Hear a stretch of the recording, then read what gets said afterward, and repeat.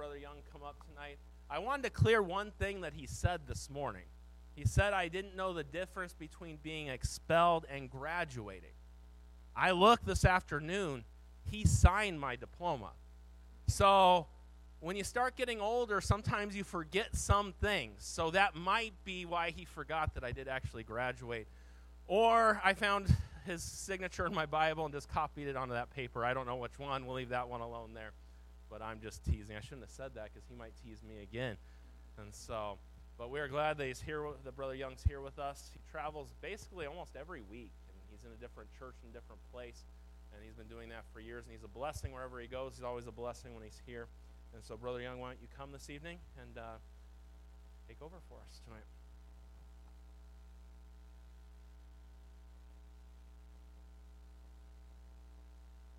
Here. Open your Bible, if you would, please, to the book of 1 Samuel, chapter 17. 1 Samuel, chapter 17. We're going to just very briefly look at a very, very familiar story in the Bible. Maybe the most familiar story in the entire Bible. I'm not sure about that, but it might be. But we're just going to very briefly look at it tonight. This morning, we used our Bible quite a bit. We went all the way from Genesis to the book of Acts and back and everywhere in between. But tonight, we're not going to. We're just going to look at this one portion of the Bible tonight here in 1 Samuel. We're going to begin in chapter 17. Let me give you just a tiny bit of background that none of you need, but I just feel obligated to do it. There's a young man by the name of David, and he has 7 older brothers, and David's job is to take care of the sheep, and he's out in the field taking care of the sheep. His father calls him in. He says, "Son, I need you to take this food, go down to where the battle's being fought, and check on your brothers and see how they're doing." So we pick up the story right there. We're in chapter 17. We're going to begin with verse 17. "And Jesse said unto David his son," we're going to begin verse 20. Verse 20. "And David rose up early in the morning," and notice that phrase, rose up early in the morning, "and left the sheep with the keeper, and took and went as Jesse had commanded him." Notice that phrase, as Jesse had commanded him. "And he came to the trench as the host was going forth to the fight, and shouted for the battle." Now if you look down at verse 23, "And as he," David, "talked with them," the other soldiers, including his brothers, "behold, there came up the champion, the Philistine of Gath, Goliath by name, out of the armies of the Philistines," that's the enemies of the army of Israel, "and spake according to the same words, and David heard them." Notice that phrase, David heard them. David knew that there was somebody challenging the Israeli army, that there was an enemy that needed to be fought. Now if you'll go down to verse 28, "And Eliab, his eldest brother," David's older brother, "heard when he," David, "spake unto the men, and Eliab's anger was kindled against David, and he said, Why camest thou down hither? And with whom hast thou left those few sheep in the wilderness? I know thy pride and the naughtiness of thine heart, for thou art come down that thou mightest see the battle." And then that famous statement, we're not going to preach on this tonight, but that famous statement, "And David said, What have I now done? Is there not a cause?" Now if you look down at verse 33. "And Saul said to David, Thou art not able to go against this Philistine to fight with him." Notice this phrase, "For thou art but a youth, and he a man of war from his youth." Now if you'll skip down to verse 42.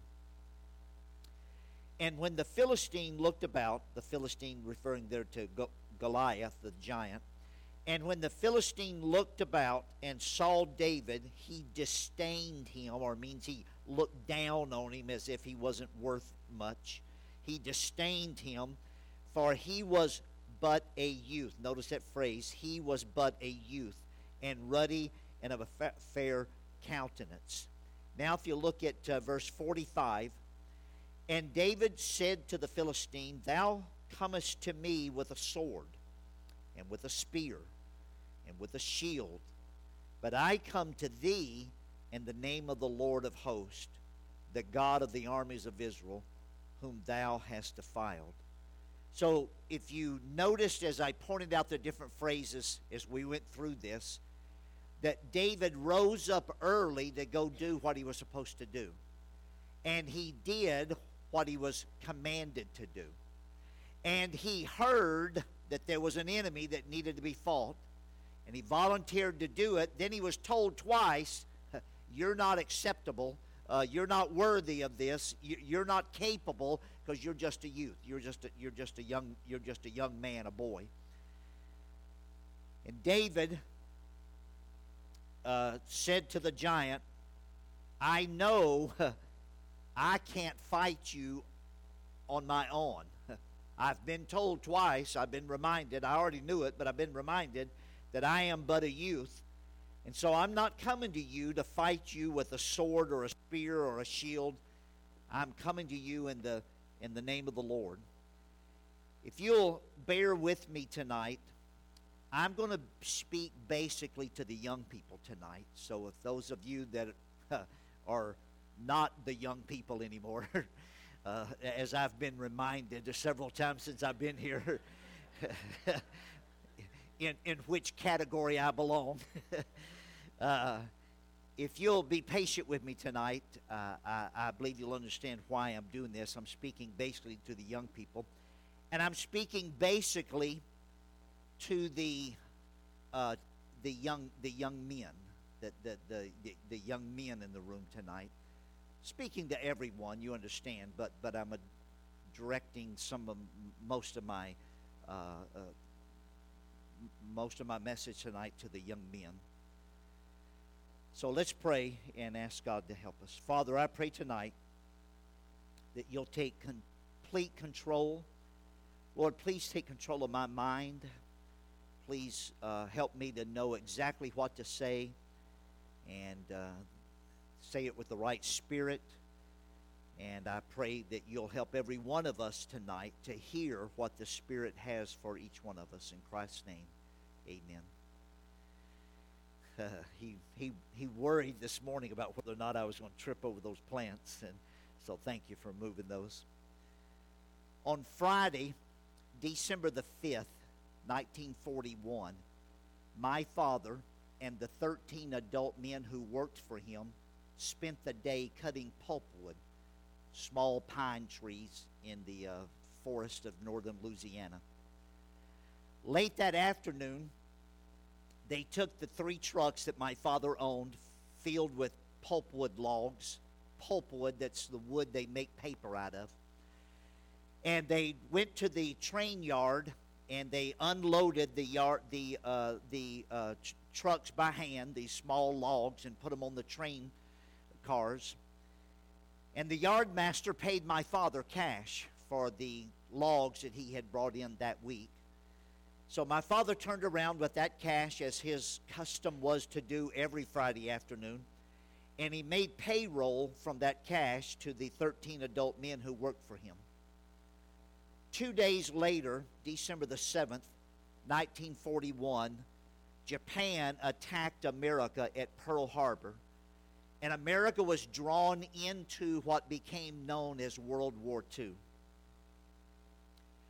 By October of 1943, almost 2 years later, my dad by that time was driving a cement truck, and he was hauling cement to Barksdale Air Force Base in Shreveport, Louisiana, because they were expanding the runways for the B-24 and B-25 bombers that they had designed for and were using during World War II.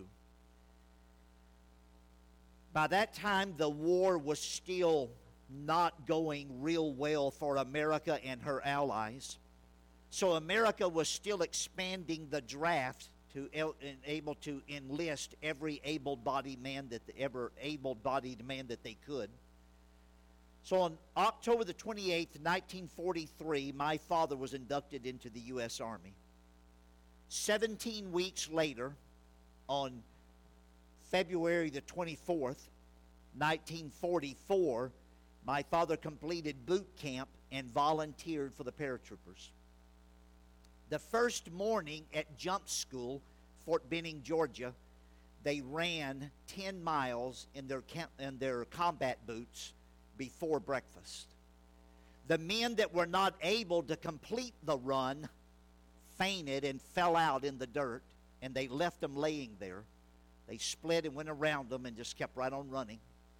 When those men staggered back into camp that night, they were told to pack their bags because they had washed out of jump school. Meanwhile, when the men who finished the 10-mile run that morning got back, they ate breakfast, one bowl of dry cornflakes and a half a cup of coffee. And they spent the next 4 hours doing calisthenics. They did that same thing, same routine every morning the 6 weeks they were in jump school. Every afternoon they learned how and practiced jumping. My father made 29 recorded jumps. He found out there were so many men being rushed through jump school because it was right the height of the war that the sergeants couldn't keep up with everybody's name. So he would get in line in the morning and answer roll call to his name and jump. And then he would get in the early afternoon and jump. And then he would get back in line a second time and answer roll call to somebody else's name.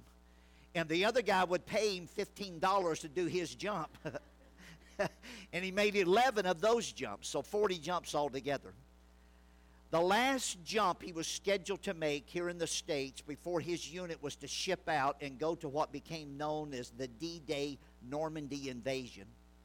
My father was in line inside the airplane. There were 16 men in what they called a stick, 16 men inside the plane.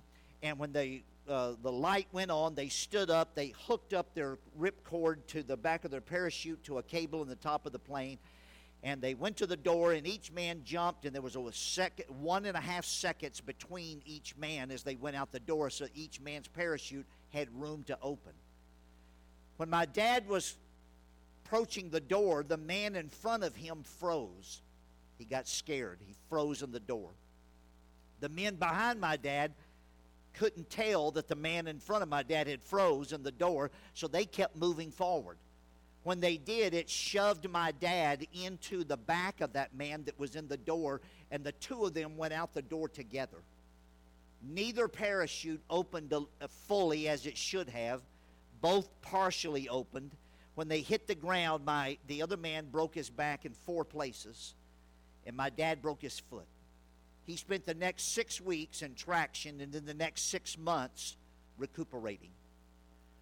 On January the 28th, 1945, about 4:30 in the morning, my father hit the front lines of the Battle of the Bulge.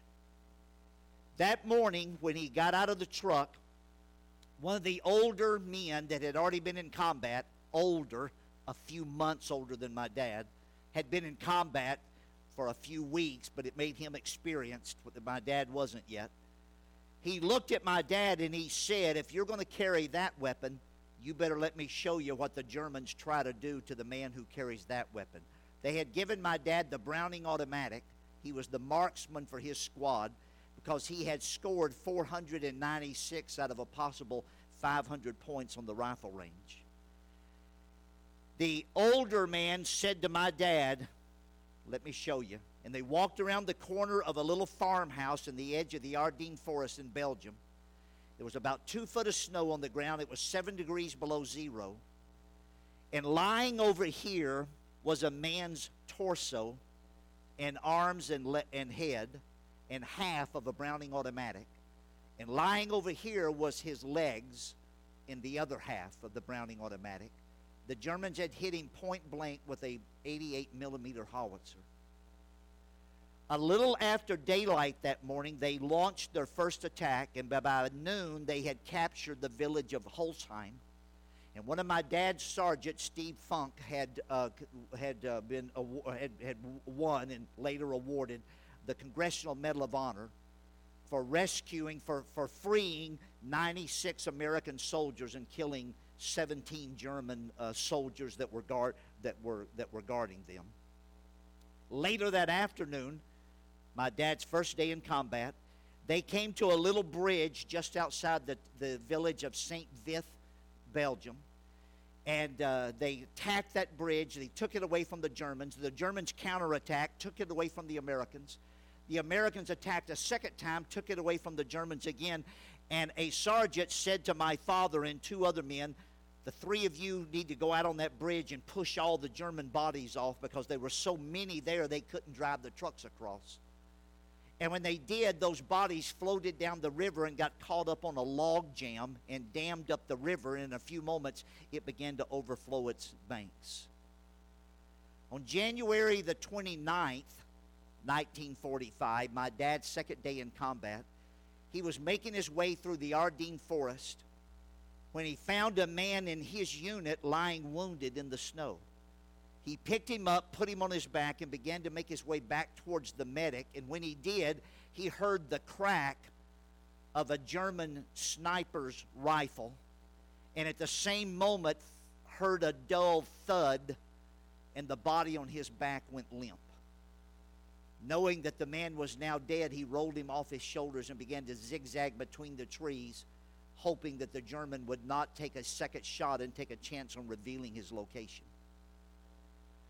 On January the 30th, 1945, my dad's third day in combat, they came to the little village of Lanzerath, Belgium. It was the last village they would liberate in Belgium before they crossed the border and went into Germany. I've been to that village 11 times. 9 of the times my father was with me. We've taken groups over there to tour the World War II battlefields and so forth that my dad fought in. There's 12 houses. The village still looks exactly the way it did back then. There's 12 houses. There's a restaurant. There's a school, and there's a church. When my dad's unit got there on January the 30th, 1945, about 4:30 in the afternoon, the sun was just going down. They found some foxholes that the Americans had dug before the Battle of the Bulge started, and that pushed them back. And they got in those same foxholes, and the Germans noticed them getting in the foxholes, and so they were in the village of Lanzerath, so they attacked across the pasture, which was about 200 yards wide, that divided the forest where the foxholes were from the village. My dad began to fire his Browning automatic, and a few moments later a sergeant yelled, "Young, bring that machine gun over here to this foxhole." So my dad and the man carrying his ammunition crawled out of their foxhole, crawled over to the other foxhole. He began to fire from that vantage point. A few minutes later, another sergeant yelled, "Young, bring that machine gun over here." He crawled again out of his foxhole. And that happened about 3 or 4 times in the next hour and 15 minutes that the battle lasted. Somehow in the midst of all of that, he got separated from the man that was carrying his ammunition. He found out later the reason they got separated was because that man got wounded. But when he found himself in a foxhole with no ammunition in his Browning automatic, the other man in the foxhole next to him said, "Here, fire this weapon for a while." It was a collapsible stock carbine rifle that was specially designed just for the paratroopers in World War II. The carbine rifle was that small little rifle that was so famous in World War II that so many men carried. But the paratroopers didn't have a wood stock on theirs. They had a stiff wire stock that folded against the side of the gun so they could wear it in a scabbard on their side like a big long pistol, so that when they jumped into combat, they had an extra weapon. Well, my dad didn't have one of those extra weapons because he didn't jump in. He came in as a replacement. So the man handed him that weapon and said, "Here, fire this for a while." And so he did until the battle ended. He tried to give it back to the man, and the man said, "No, you better keep that. You might need it again someday." So my dad took his trenching tool, his little folding shovel, I guess you'd call it, that was in a swivel holster, and threw the trenching tool away and put that carbine down in that holster on his side. It was dark by now, but there was a full moon and the ground was covered with snow. And you know how on a, well, I don't know if you would know or not because you don't see much snow, but if you know, at night when there's snow covers the ground, if there's a least bit of a moon out, and that night there was a full moon, you can see pretty well, almost like in daylight. And the sergeant noticed a big blood stain running down my dad's leg. And he said, "Young, you better drop your pants and let's see how bad you've been hit." And my dad said, I didn't get hit. I haven't been hit. But the sergeant knew that sometimes when you're in combat and your adrenaline's flowing, at first you don't even feel it when you get hit. So he said, "Young, we better check and see how bad you've been hit." And you know what we call today cargo pants? You know, the ones with the big pockets on the outside. Those were designed, created for the paratroopers in World War II so they could take in extra ammunition and food and so forth when they went into combat. And my dad found out that a bullet had gone through a can of pork and beans in his pocket. I always say my dad shed his pork and bean juice for our freedom. But when they left the foxholes, that's when they saw that, and then they started to make their way across the pasture into the village. It was dark by now. They found out later that there were 63 dead Germans in that pasture from the battle they had just fought. As they made their way into the village, and the same house is still there today, when they got to the second house on the left, they heard a noise in the house. And Sergeant Booth said to my father, "Young, go see what that noise was." My father pushed the door open with his foot, and when he did, the momentum brought him through the door. And as he passed through the door, he noticed on the wall on the other side a full-length mirror, and the house across the street was on fire. So from the light of that fire, there was a reflection in that mirror, and standing behind the door was somebody with what turned out to be 2 American-made Colt 45 semi-automatics. They were waiting to shoot him in the back as he came through the door.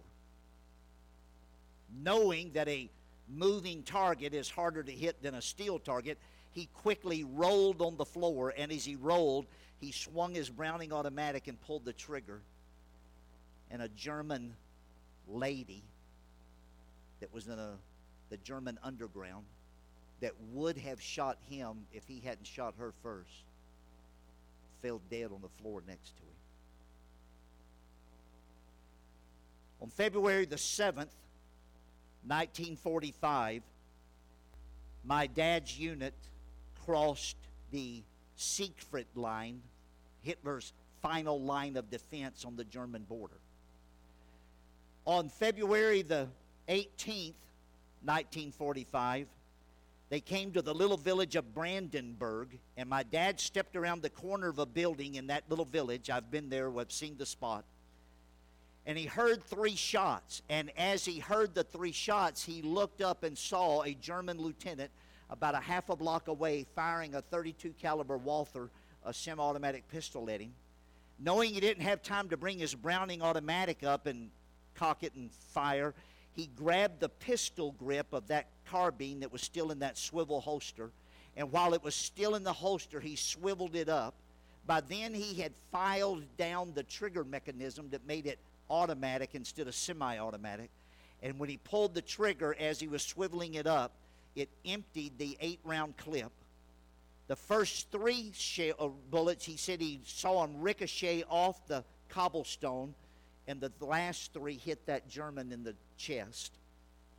I have that .32 Walther semi-automatic pistol in my gun safe at my house that my dad brought home from World War II. On February February 20th, 1945, my dad's unit came to the next little village of Bergstein. It was the last village on the west bank of the Ruhr River. The Ruhr River was the last river they had to cross before they came to the Rhine River, the big famous river there in Germany. When they came to Bergstein, there was a concrete bunker on the bank of on the cliff overlooking the Ruhr River. There were 36 German soldiers living inside the concrete bunker, 4-foot thick walls, concrete walls. living in there and fighting from in there. My dad's unit had been trained on how to capture those bunkers, surround them, fight their way in, get the Germans out. But in this particular one, it was a little harder than usual. They lost 4 men killed and 3 wounded. 3 men killed and 4 wounded, taking that bunker. When they finally got inside, all 36 Germans were dead. The man that had been shooting the .50 caliber machine gun through the porthole in the side of the bunker was still gripping the handles of the machine gun, slumped over the machine gun, dead. And when they checked his papers, that man was a 12-year-old boy from the German youth movement that Hitler was pushing into combat at the end of the war.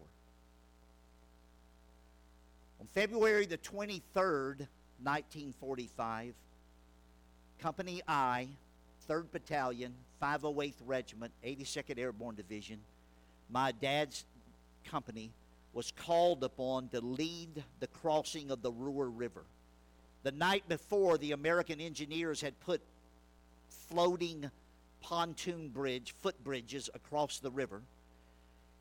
As my dad was making his way across that little narrow bridge, about as wide as this aisle here, not even quite that wide, he got about 3/4 of the way across the river, and the Germans had their 88 millimeter howitzers on the cliff on the other side, and they were shelling the river, and one of them hit the bridge in front of my dad and blew it in half. And the bridge began to sway back and forth in the current like that. And he couldn't turn around and go back. There were too many men coming behind him. And so my dad and several other men went off the end of that bridge with their combat gear and boots and helmet and so forth, and had to swim the last 1/4 of the way across this. It wasn't a real wide river, but they had to swim a little distance to the other side. They set up a beachhead, and they held their ground until the 99th Infantry crossed behind them and took over their position. The morning before, that morning, 119 men in Company I answered roll call. That night, on the other side of the river, 37 men answered roll call. My dad was one of the 37 men. On February the 28th, 1945, my dad's unit was pulled out of combat, and they were taken to Chartres, France, near Paris, and they were specially trained on how to jump inside an American prisoner of war camp and hand out weapons to the prisoners and fight their way back out. Some of you may have heard the famous story that happened on March the 27th, 1945, when Patton moved his tanks overnight without orders 40 miles behind enemy lines to rescue American soldiers in a prisoner of war camp because his son-in-law, John Waters, was in that camp.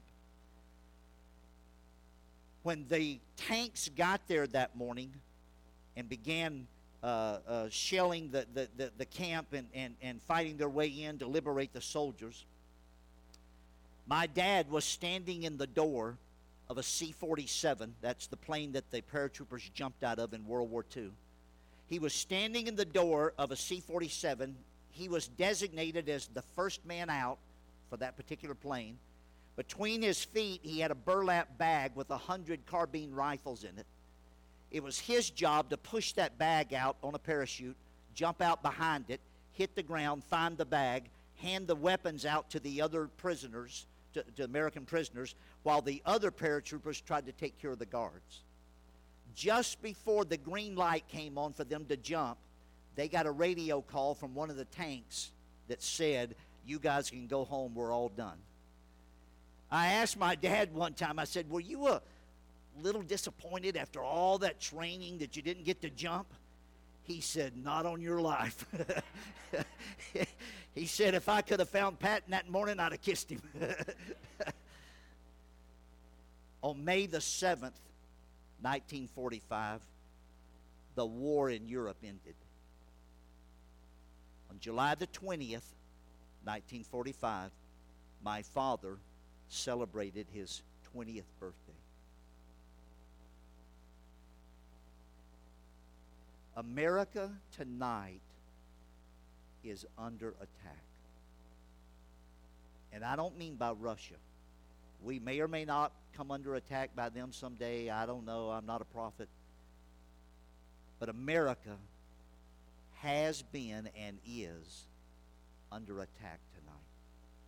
As much as we were under attack on December the 7th, 1941, we are under attack tonight.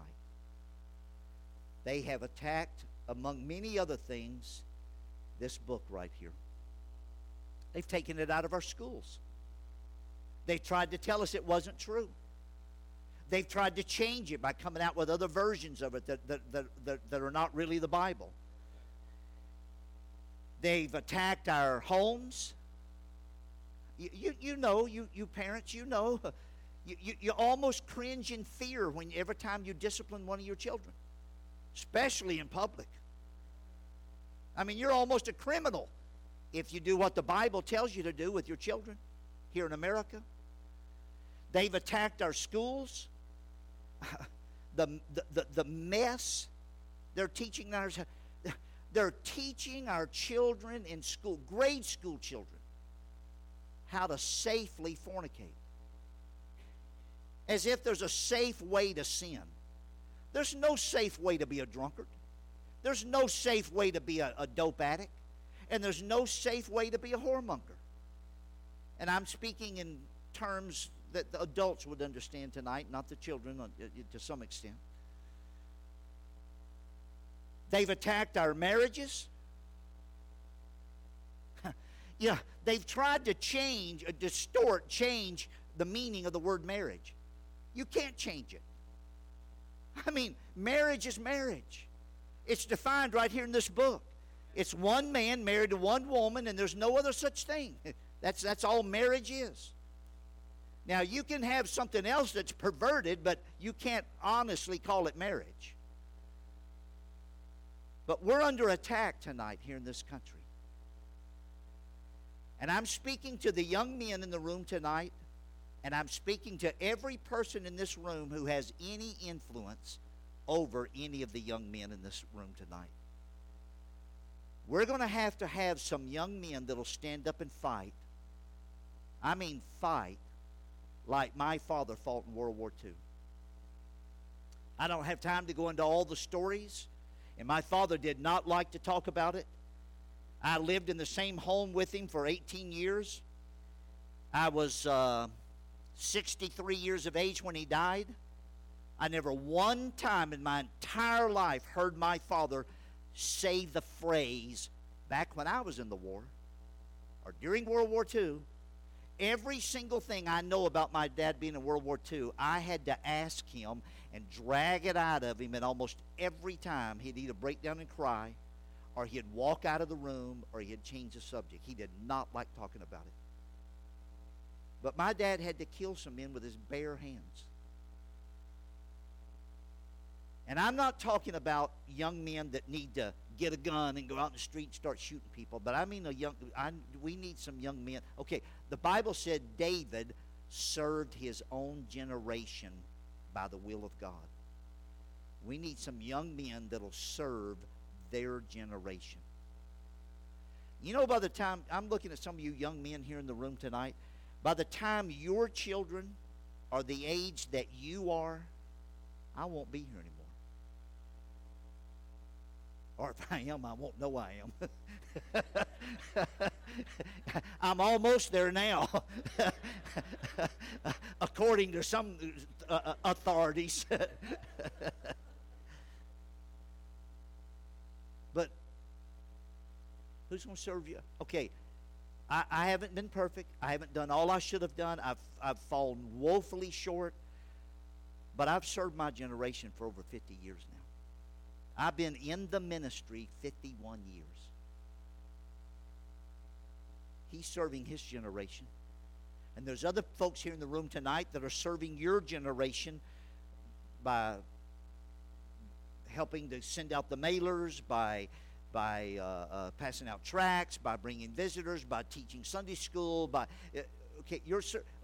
I'm looking at the young people tonight, and I'm telling you, if anybody's going to serve your generation, it's going to have to be you.